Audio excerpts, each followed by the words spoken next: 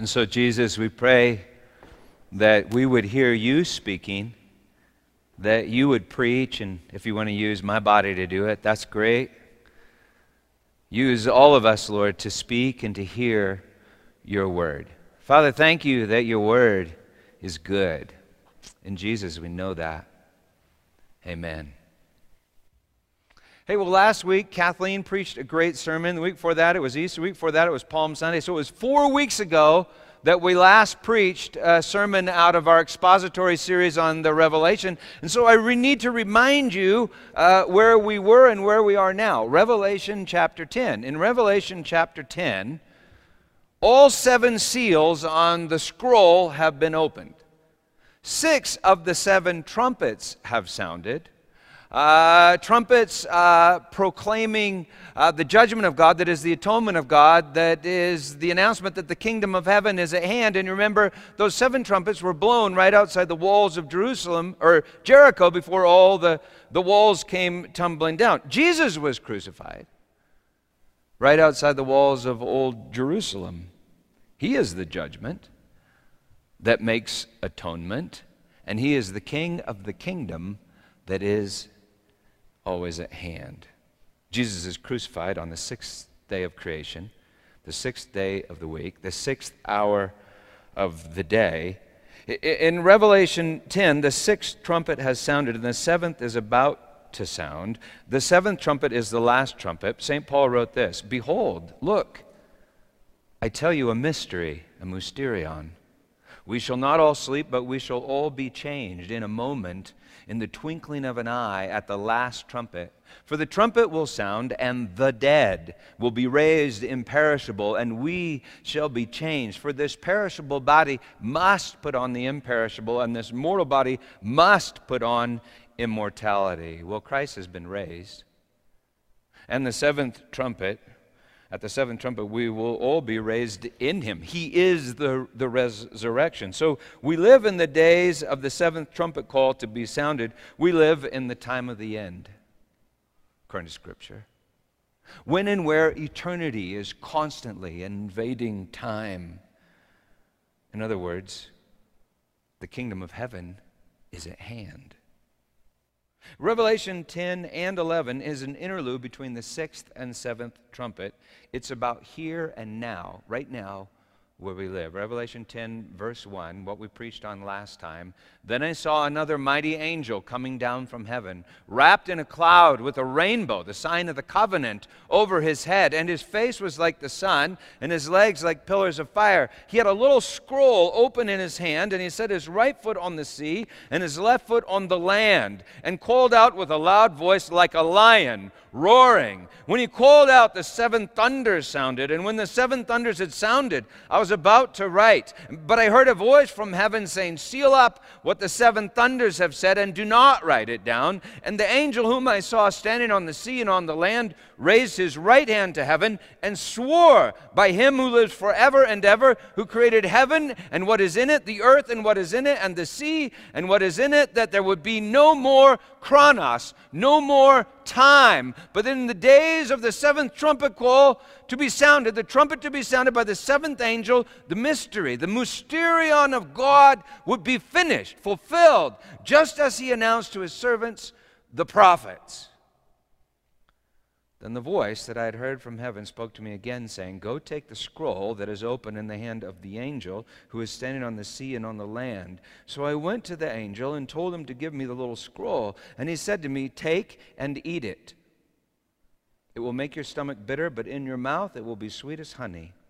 And I took the little scroll from the hand of the angel and ate it.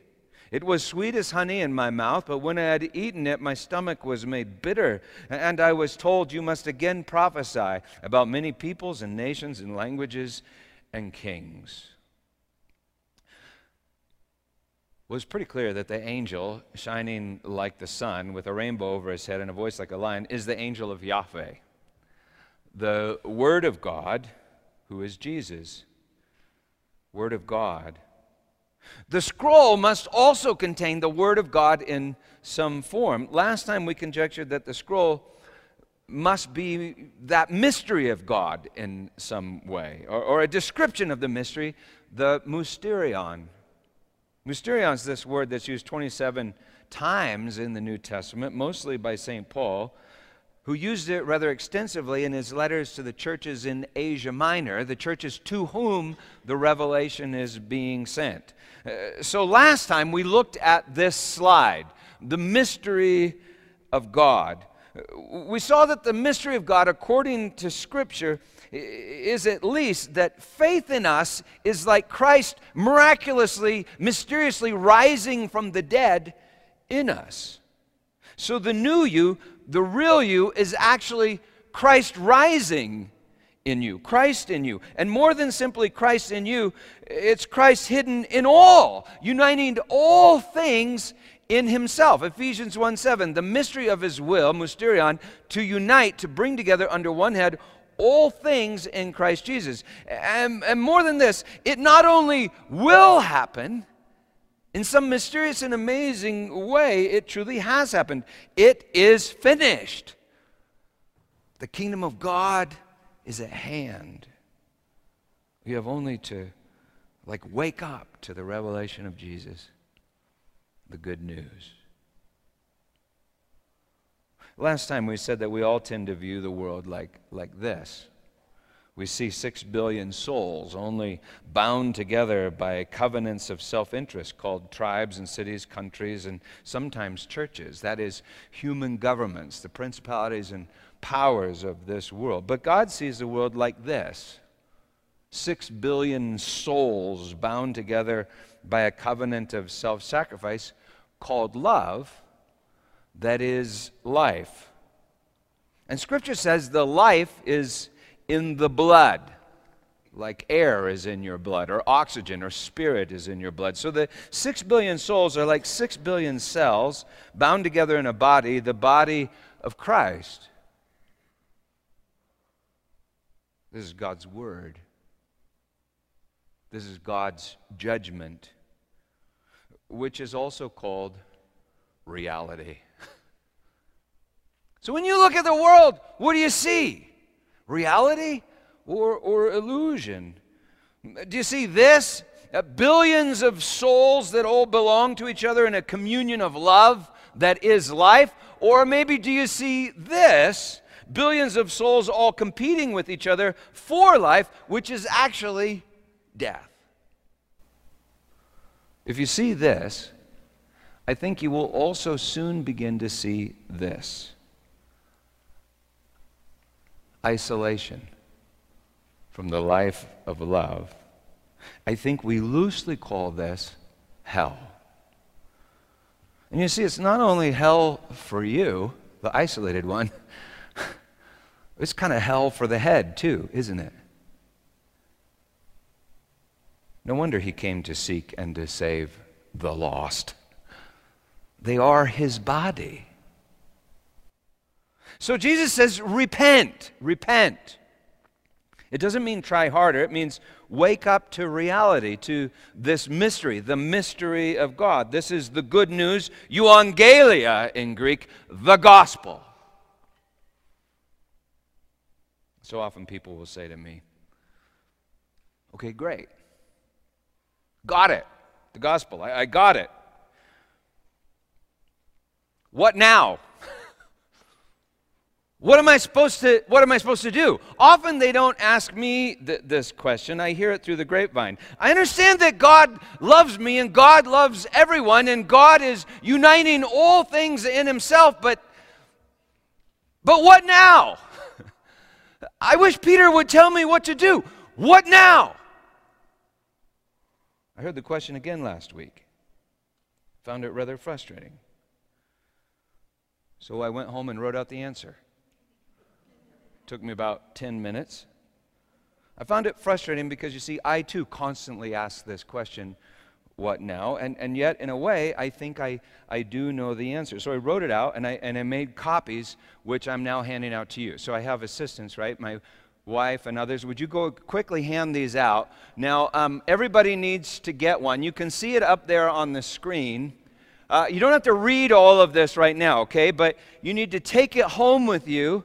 and you can refer to it later. I'm going to start talking about it now, so I want you to pay attention to me now. You can glance down at it now, but don't read it, okay? I need to say this is not a trick, okay? This is what you must do. This is what you must do. At the top, you'll see the question. You see it on the screen up there on the left. What now? The answer is basically in the two bold lines below. Roman numeral 1, you will love the Lord your God with all your heart, soul, mind, and strength. Roman numeral 2, you will love your neighbor as yourself. If you ask the question, well then what does that really mean? What does that look like? It's detailed in the 10 commandments listed under Roman numerals 1 and 2. I paraphrase them as follows. Number 1, you will worship nothing but Yahweh. Not your success, not your money, not your country, not your football team, not yourself. Number 2, you will not fashion Yahweh in your own image. That is, you will not make him look like yourself in your own mind or your perspective, your speech. Number 3, you will not use the name of Yahweh to serve your own ego. That's what it is to take the name of God in vain. It's not a two-word curse word anyway. Number 4, you will rest because you know that Yahweh is your creator. Number 5, you will honor your mom and dad. Number 6, you will not murder. Anger can be murder. Number 7, you will not commit adultery. Desire can be adultery. Number 8, you will not steal. Your life is not your own. Even your life is not your own. You don't belong to you. Number 9, you will not lie about your neighbor. It's truth, you see, that binds us all together. Number 10, you will not desire what belongs to your neighbor. Now, if you say, okay, I got that, I heard that before, but get practical. Well, I've tried to spell it with a few practical statements like this one. Stay married. Okay? Rejoice that your neighbor has more stuff than you. I've also listed a section called also. This is by no means exhaustive, but it includes stuff like this. Make sandwiches for homeless people. Visit the sick and the hurting in prisons and in hospitals. Pray for them. Pray for people that need healing. People that are suffering. Pray for people that are depressed. If you want to do this with other people, start a program. And we'll help you. That's what a church is. It's not what a church is, but that's the kind of stuff the church does. We'll help you. Now, listen, this is not a trick. This is what you really must do. You must love. At the bottom on the back side, you'll see there's a section where I say, please note. And then I wrote this. You must do all of these things from the heart. You will do them because you want to do them, not under compulsion. Not because you gain this knowledge of good and evil by taking it from a list for the purpose of making yourself in the image of God. To do so is to crucify love rather than live the life of love. Now, it is probably important to also tell you that the thing you're holding in your hand is called the law. When St. Paul speaks about the law, he's not just speaking about the Mosaic law. He talks about it being even written on the hearts of Gentiles. He's not just talking about the Mosaic law. He's not talking about just the ritual law. He's talking about any law. And he writes this, no one will be justified, that means made right, by works of the law. That's Galatians 3:11. Actually, anyone that relies on works of the law is, quote, under a curse, Galatians 3:10. It's not that the law is bad, it's good. That's Romans 7 and 1 Timothy 1. But attempting to justify yourself before God with the knowledge of good and evil is the very origin of sin. That's Genesis chapter 2. So taking more law to justify yourself is only to increase the trespass. That's Romans chapter 5. If you try to do the list in order to justify yourself, you'll end up competing with your neighbor rather than loving your neighbor. You'll actually hate your neighbor and end up hating God and his list. And do you know what the list is? The list is a description of the will of God. And Jesus is the will of God in flesh. And so you see, it's no wonder that it was the Pharisees who most wanted to crucify Jesus. The Pharisees were all about making lists in order to clarify the law of Moses so that they could all do the things on the list to justify themselves and so save themselves from God. They believed that their will was salvation. And so they crucified God is salvation, who came to save them from their will. That's sin. But like I said, I really mean this. It's not a trick. You really must do these things on the list. In other words, love is not an option. It's the will of God, it's the word of God, it's the commandment of God. Actually, it is God. God is love. So what now? Well, the commandment of God is to live the life of God without trying, because it's your nature. The very desire of your heart. You must do that. Now, it's probably important to notice one other thing here in our text. When the angel of Yahweh hands the scroll to John, he does not say, read it and do it. In the Old Testament, he did say that to Moses, if you remember. Read it and be careful to do everything in the law. He said that to Moses and the Israelites, and it killed them. And it killed him as well. It killed the Israelites, and it killed the angel of Yahweh in flesh. They crucified him on a tree outside the walls of Jerusalem. The angel doesn't say, read it. The angel says, eat it. Just eat it, eat it. Don't you make me repeat it. I just want you to remember, okay, that the angel says eat it. I think that means that the gospel is less like a list and kind of more like this. A nice, juicy cheeseburger. When I preach, it's like I'm saying, here's the gospel. And if you say, what now? The answer is, eat it.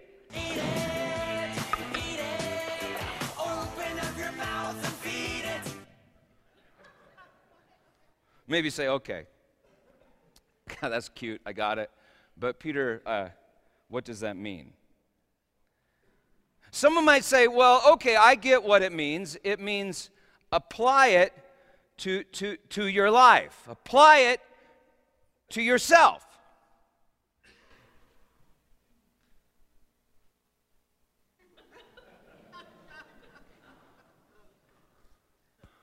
Is that correct? No, I don't think that's right. And yet, that's what my kids used to do that.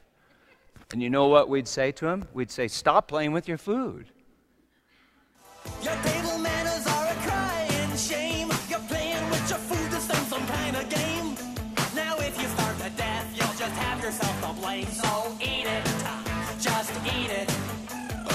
You better listen, better do what you're told. You haven't even touched your tuna can. You better chow down or it's gonna get cold. So eat it. I don't care if you're full, just eat it. Eat it. Open up your mouth and feed it. Yeah, we'd say, stop playing with your food. I mean, they'd have it all over their face. Go, open up your mouth and eat it. Maybe say, okay, I got it. Eat it. I think I understand what you're saying, but to tell you the truth, Peter, I don't understand. I don't understand it. Well, of course you don't. It's a mystery. Christ in you, rising from the dead, and you redeeming all creation in a communion of love that is eternal life is a mystery. You don't have to understand it. You have to eat it. Eat it. No one fully understands a cheeseburger. Did you know that? And I don't consciously apply a cheeseburger to my life. I don't think, oh, come on now, break down those proteins. amino acids, assimilate them through the cell wall, and eat some more riboflavin. Niacin. Come on. I don't consciously do that. I don't try to apply the cheeseburger. I just enjoy the cheeseburger, ingest the cheeseburger. I trust the cheeseburger.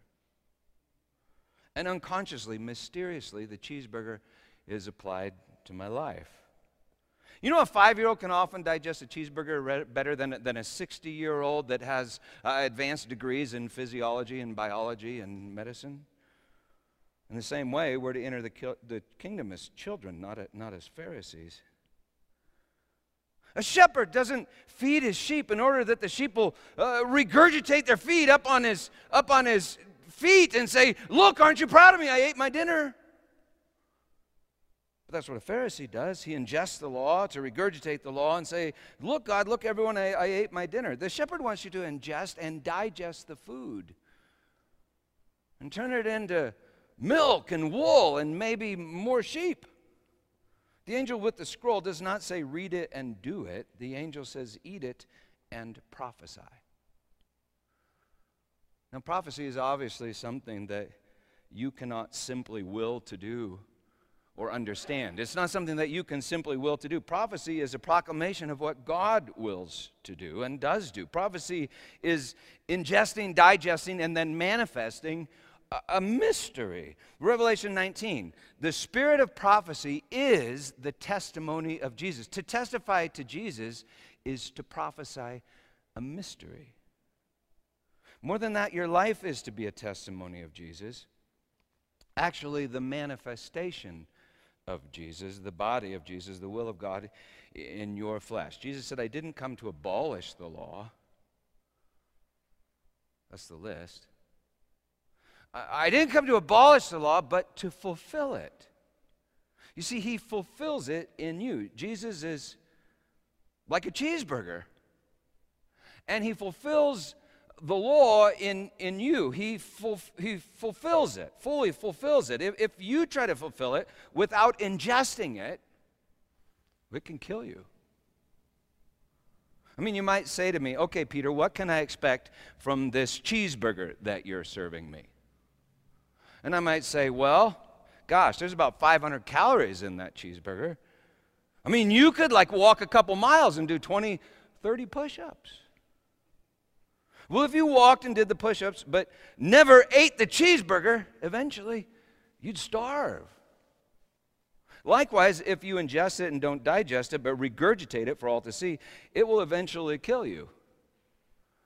And in the meantime, make you sick and make everyone around you sick, because that's just gross. It's gross.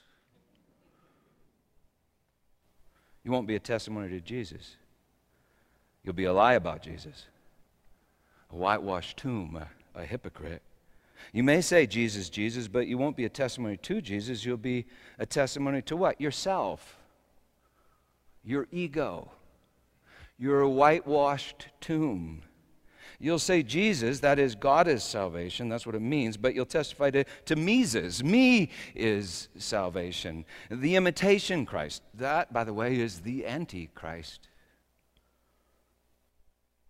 You won't be a testimony to this. Billions of souls all blessing each other in a communion of love that is life. The gospel.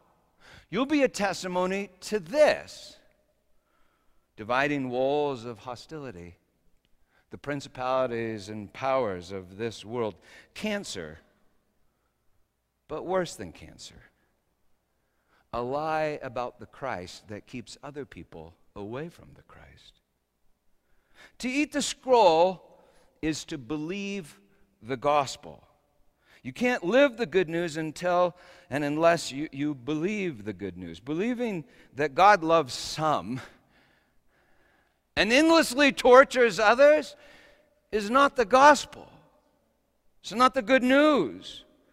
You see, the entire what now is love. And we love our enemies because God loves his enemies. We love all because God loves all. We love because he first loved us, writes John in 1 John. We love because we believe the gospel. So how do you know if you're doing it? How do you know if you've believed the gospel? Well, how do you know if you've eaten a cheeseburger? Now, there can be a variety of answers to this question, depending on your physiology and the quality of the cheeseburger, but assuming it's a quality cheeseburger and you're in relatively healthy shape, you'll find in yourself the ability and the desire to do things that you couldn't have done otherwise. Like maybe take a walk for a mile or two and do some push-ups, or perhaps love your enemies if it's the gospel cheeseburger. In other words, if you believe the gospel, the list that I gave you will just kind of start to happen. Unconsciously, non-self-consciously, and joyfully happen. So you see, the list is good. The list has a purpose. The law has a purpose. What does it tell you? It tells you that you need a cheeseburger. And it tells you when you need to eat the cheeseburger. So look at the list, and if you think to yourself, wow, this list really doesn't describe me, well, don't simply try to do the list, because that'll just turn you into a walking lie, gross everyone out, and eventually kill you. Don't simply try to do the list. Eat the cheeseburger, the gospel cheeseburger. See, the solution to the problem, how do I do this list? The solution is not your will. The solution is God's will. The problem is your will. The power is not in your will. The power is in God's will. God's will that actually then becomes your flesh. God's will is God's word, and God's word is living and active. We always think those things are like metaphors. I don't think it's a metaphor. God's word is living and active. God's word is the promised seed that's implanted in the soil of your heart. God's word rides a white horse and swings a sword in Revelation 19, conquering all flesh. God's word is Jesus. The good news is the mystery named Jesus. In many churches, good news has subtly changed into good advice, writes theologian N.T. Wright. Here's how to live, they say. Here's how to pray. Here are techniques for helping you become a better Christian, a better person, a better wife or husband. And in particular, here's how to make sure you're on the right track for what happens after death. Take this advice, say this prayer, and you'll be saved. And then he writes, this is advice, not news. The whole point of advice is to get you to do something in order to get a desired result. Now, there's nothing wrong with good advice. We all need it. But it isn't the same thing as news. Jesus and his first followers were all about the news. Perhaps you recognize this picture. We did not win the war because this sailor kissed this nurse. This sailor kissed this nurse because he just heard the news. We won the war! That's good news. The gospel's good news. We won the war. The Lamb on the throne has conquered all things. Every sermon is to be that news. And you see, that news changes you. It changes you. Some time ago, a British magazine published a letter in which a man complained about the futility of preaching. Now, believe me, I understand this complaint because I constantly complain to God about the futility of preaching. Honestly. A few years ago, he kind of miraculously told me that I wasn't to concern myself with that anymore. He told me through Ezekiel chapter 2 that I was to eat the scroll and speak what was on the scroll regardless of consequences, that it would be bitter in my stomach and sweet on my lips, but that was my job. So anyway, I understand this guy's complaint. He wrote into the magazine, and they published his letter. He claimed that he had spent 30 years listening to sermons, about 3,000 in all, and he couldn't remember a one of them. Other people wrote back in response. One man wrote this: I've been married for 30 years. During that time, I've eaten 32,850 meals, mostly my wife's cooking. Suddenly, I've discovered I cannot remember the menu of a single meal. And yet I have the distinct impression that without them, I would have starved to death long ago. You know, the gospel comes to you in many different forms, many more forms than just simply a sermon, but I hope you get the point. And if you don't get the point of this sermon, maybe you can just remember this. Just eat it, eat it. Don't you make me repeat it. Eat it. And I think that's the point of the revelation. John is told to eat the scroll, and then John sends a scroll called the Revelation of Jesus. He sends it to the 7 churches. You remember that they all face a variety of challenges, from apathy to porneia and idolatry to torture and martyrdom. So the answer to what now is going to look different in each of those 7 churches, and yet the prescription for each of those 7 churches is exactly the same. It's the revelation of Jesus. It was to gather together and read the revelation and believe the revelation, the good news that the Lamb on the throne has conquered all things.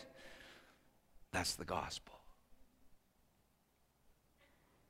Now, hold that thought, meditate on the cheeseburger, and let's keep reading. We'll explain more of this next week. I just want to connect a few points before we're done. 11 verse 1, a few dots to finish the picture.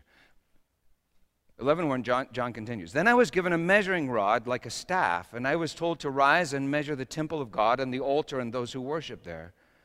But do not measure the court outside the temple. Leave that out, for it is given over to the nations, the Gentiles, and they will trample the holy city for 42 months. And I will grant authority to my 2 witnesses, and they will prophesy for 1,260 days, clothed in sackcloth. That's repentance. These are the 2 olive trees and the 2 lampstands that stand before the Lord of the earth. And if anyone would harm them, fire pours from their mouth and consumes their foes. If anyone would harm them, this is how he is doomed to be killed. They have the power to shut the sky, and no rain may fall during the days of their prophesying. And they have power over the waters to turn them into blood, and to strike the earth with every kind of plague as often as they desire. And when they have finished their testimony, the beast that rises from the bottomless pit will make war on them and conquer them and kill them. And their dead bodies, in Greek it's body, singular, their dead body, will lie in the street of the great city that symbolically is called Sodom in Egypt, where the Lord was crucified.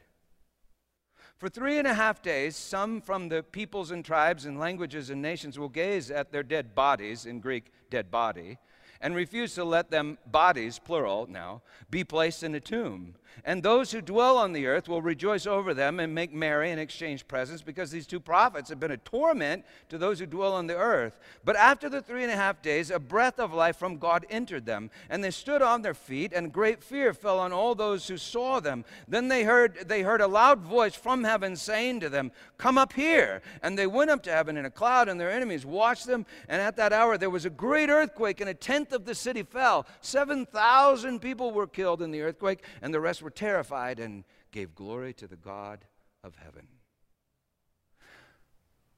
Wild. At the start of that, John is told to measure the temple.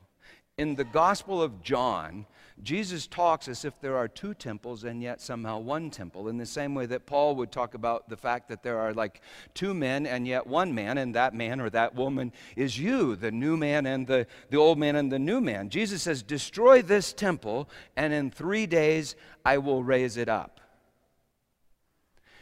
In Revelation 21:16, John actually gives us the measurements of the temple. Because you see, the temple is the New Jerusalem. And as you know, the New Jerusalem is Christ's bride. And Christ's bride is his very body. And see, that's the temple that he raises up in the days of the 7th call. Well, anyway, these are the measurements. It's 12,000 stadia on each side. That's the largest denomination, 1,000, times 12 to the third power, third dimension. That's literally 1,380 miles on a side, or 2,628,072,000 cubic miles. I mean, this is a big body, the body of Christ. It's the sanctuary. The sanctuary in the temple was shaped like a cube. It's the sanctuary that is the New Jerusalem coming down. She's coming down now, and her gates are always open. The outer court is given over to the Gentiles, and in the end, they stream into the city. Ezekiel and Zechariah see, and they do a similar thing. In Zechariah, the Lord says this: Jerusalem will be inhabited as villages without walls because of the multitude of people and animals in it, and I will be to her a wall of fire all around and the glory in her midst. The New Jerusalem coming down is the body of Christ, rising in this world, seeking and saving the lost through the very wounds of Jesus, our Lord. You are that body and individually members thereof. You each manifest the will of God in a unique and individual way. Just as each part of my body manifests my will in a unique and individual way. St. Augustine recounts that originally he was utterly terrified to take the body of Christ at communion. And then he heard a voice, and it said this: I'm food. Eat me. You will not change me into yourself, but you will be changed into me. You don't apply Jesus to your life. Jesus applies you to his life. When we digest Jesus, he digests us and turns us into himself, his body, each a unique and indispensable testimony of Jesus. If I was better at graphic arts, I would have made each of those blue dots a unique and indispensable body part. But I'm not that good at it. So hopefully you get the idea. Maybe this will help. I have 4 kids. Genetically, they are each my body and Susan's body, and a testimony to our love. Coleman is standing next to me in this picture. He's engaged, working at the Grand Canyon, and Coleman just accepted a fellowship for doctoral work at the Utah State University on geotectonics. I mean, just a few years ago, we were worried he wouldn't get out of high school. John's standing next to Coleman. He's studying counseling and psychology at the Seattle School of Theology. Elizabeth is engaged to Francisco, teaching English and living in Chile. Becky works at the Museum of Nature and Science, has a degree in anthropology, and wants to study archaeology in graduate school. And I love each of them so much. It's just hard to even look at their pictures. Each is absolutely wonderful and unique. And this is my point. They are each so very different, and yet each one of them ate the exact same cheeseburgers. This is a McDouble. They used to always say to me, Dad, can we go out to dinner? And I would say, we can go out to dinner as long as you order from the dollar menu. And that meant McDoubles. One vacation, seriously, in Arizona, I think we ate McDoubles, breakfast, lunch, and dinner for 10 days in a row. Same cheeseburger, entirely different results. Likewise, we all ingest one spiritual food, says Paul, and yet may have very different lists of what now. At the end of the list I gave you just before the note, you'll notice that I wrote this: ask the Lord what now. Ask him, what do you want me to do now? You see, I think that's a pretty good question. It's just that I really can't answer it for you. But Jesus is answering it for you all the time. And get this, he's answering it for you not as a list, but as a new desire rising in your heart right now, where eternity touches time. So anyway, I can give my kids a cheeseburger, but I cannot tell Coleman, for instance, take this cheeseburger and turn it into a PhD in geotectonics. Or, Jonathan, you eat this cheeseburger and change it into some wisdom for a man who's tempted to kill himself sitting on your couch in your counseling practice. Likewise, I can preach the gospel, but I can't digest it and apply it to you. Not even you can do that. But Jesus can, and Jesus does when you eat it. There was a time when I felt like I could apply the gospel to you. Seriously. It felt that way. A time when I could come up with programs for people and make them work. In fact, I was kind of even known for that. A program is a list of things to do. But for the last 10 years, every program that I create seems to miraculously, and I mean miraculously, fail. And yet someone will eat the cheeseburger and say something like this to me. Hey, Peter, could we start a church downtown? And I'll say, I guess. And here we are. Hey, Peter, can I help us buy the old Zen Center on Spear? And I say, I guess. And instead of folding like I thought we were going to do, what the heck, here we are. Hey, can I post sermons on Facebook? I guess. And wow, it really worked. Hey, can I take sermons and turn them into devotionals? And wow, like 60, 80,000 likes on one devotional. Crazy. Hey, can we host a conference? Some guy in Texas says, I guess. And people coming from around the world that you serve, that you minister to. Hey, can we preach this in the Philippines? And wow, all sorts of new churches. And get this. A literal hamburger factory paid for by you. The churches in the Philippines supporting themselves by selling cheeseburgers. And really, you know, it's always been this way when I reflect upon it. The rest was an illusion. This week, I found this website. I hadn't looked at it in years, but it's healingwaters.org.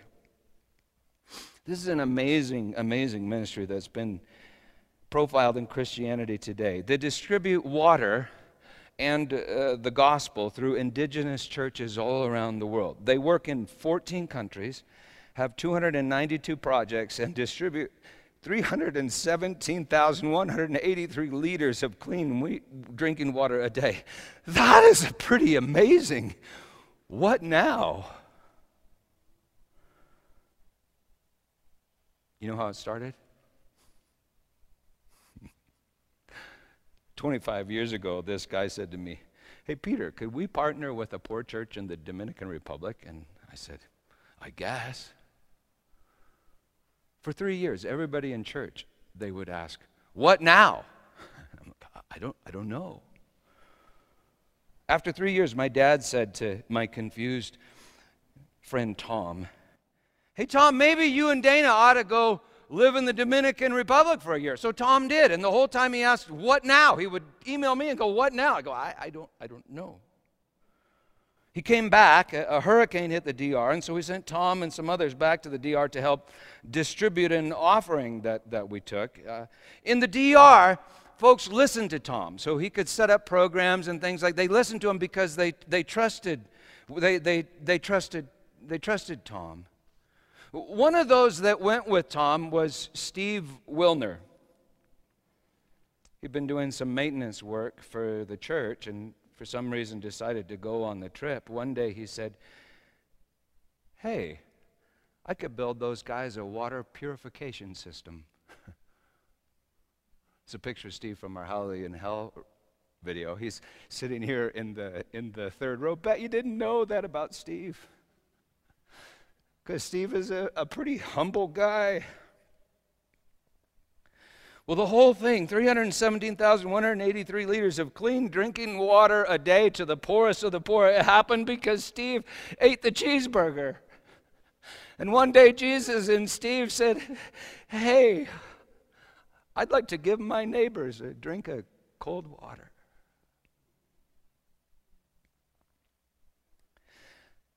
Now, those are probably silly and minor examples because no one can measure the power of a kiss on the cheek of a child that hates himself.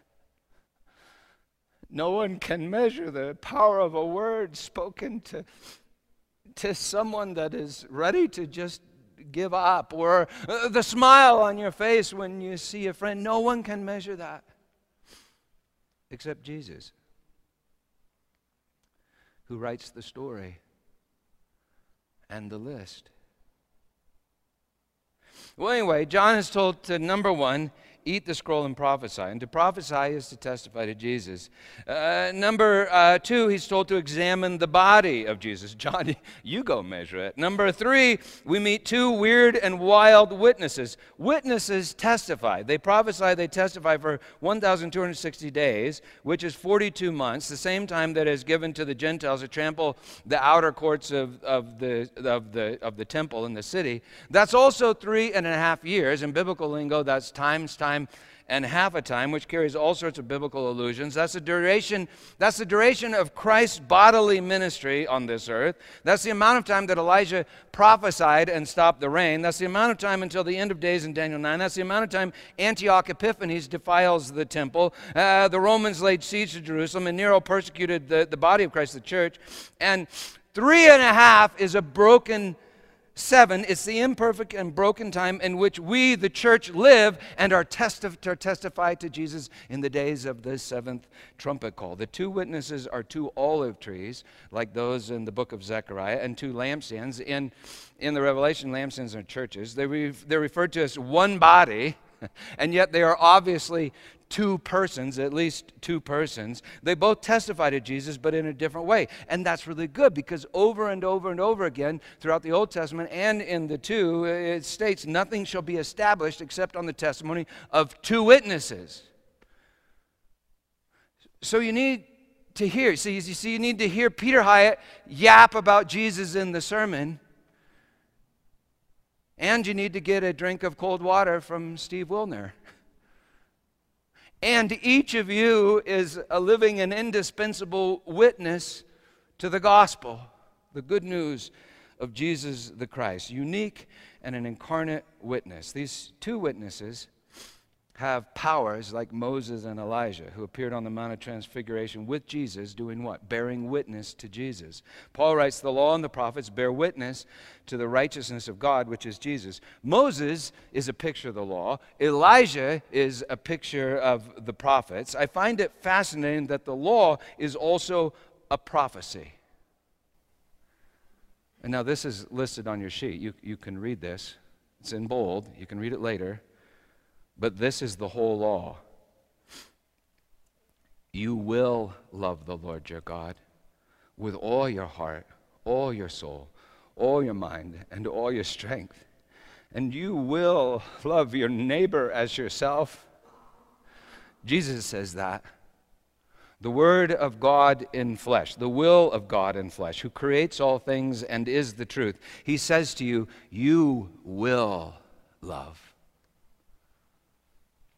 You will be made in the image of God. You know, if you take that word as a law, it will kill you. It will kill you, or it will reveal that you are already dead. But then if you receive it as a gift, as the prophecy that it is, it will give you life. You're going to love. You will love. Don't lose courage. You will love. Do you understand? Love dies and rises in the temple of your heart. God is love.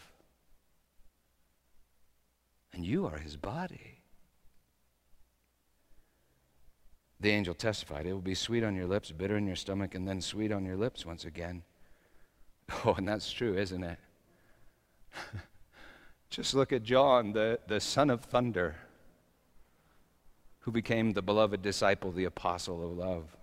Just look at Peter, the coward. You know the story, how he digested the gospel on the night that he denied Jesus, and he wept bitterly. That was bitter. That was bitter. And then he became Peter, the rock on whom the Lord built his church. Just look at Paul, the Pharisee, who became the apostle of grace to the Gentiles. Just look at a guy like John Newton, the slave trader, who wrote, "Amazing grace, how sweet the sound that saved a wretch like me." Man, the gospel was bitter in his stomach, but it sure was sweet on his lips. The gospel is the testament of God's grace in Christ Jesus our Lord. Digesting it will kill the old you, and it will give birth to the new you. But if you don't eat it and digest it, well, the undigested gospel will just make everyone sick. You know, it's really rather strange that you can think about this and examine it, but Jesus really didn't leave many or barely any, or if any, rituals for us to follow.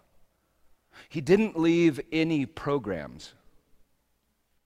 He didn't leave any list of things for us to do.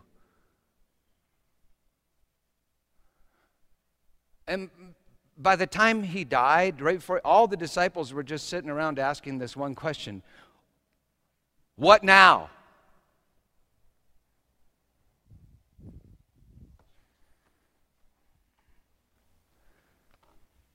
And so Jesus took bread and broke it, saying, "This is my body given to you." Jesus, the Lamb of God standing on the throne, said, "This is my body given to you." The throne, which was literally the law encased in the covenant of grace on which the high priest would sprinkle the blood of sacrifice. "This is my body given to you." And then he said, "Eat it."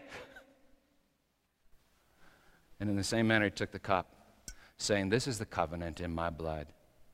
Drink of it, all of you, for the forgiveness of sins."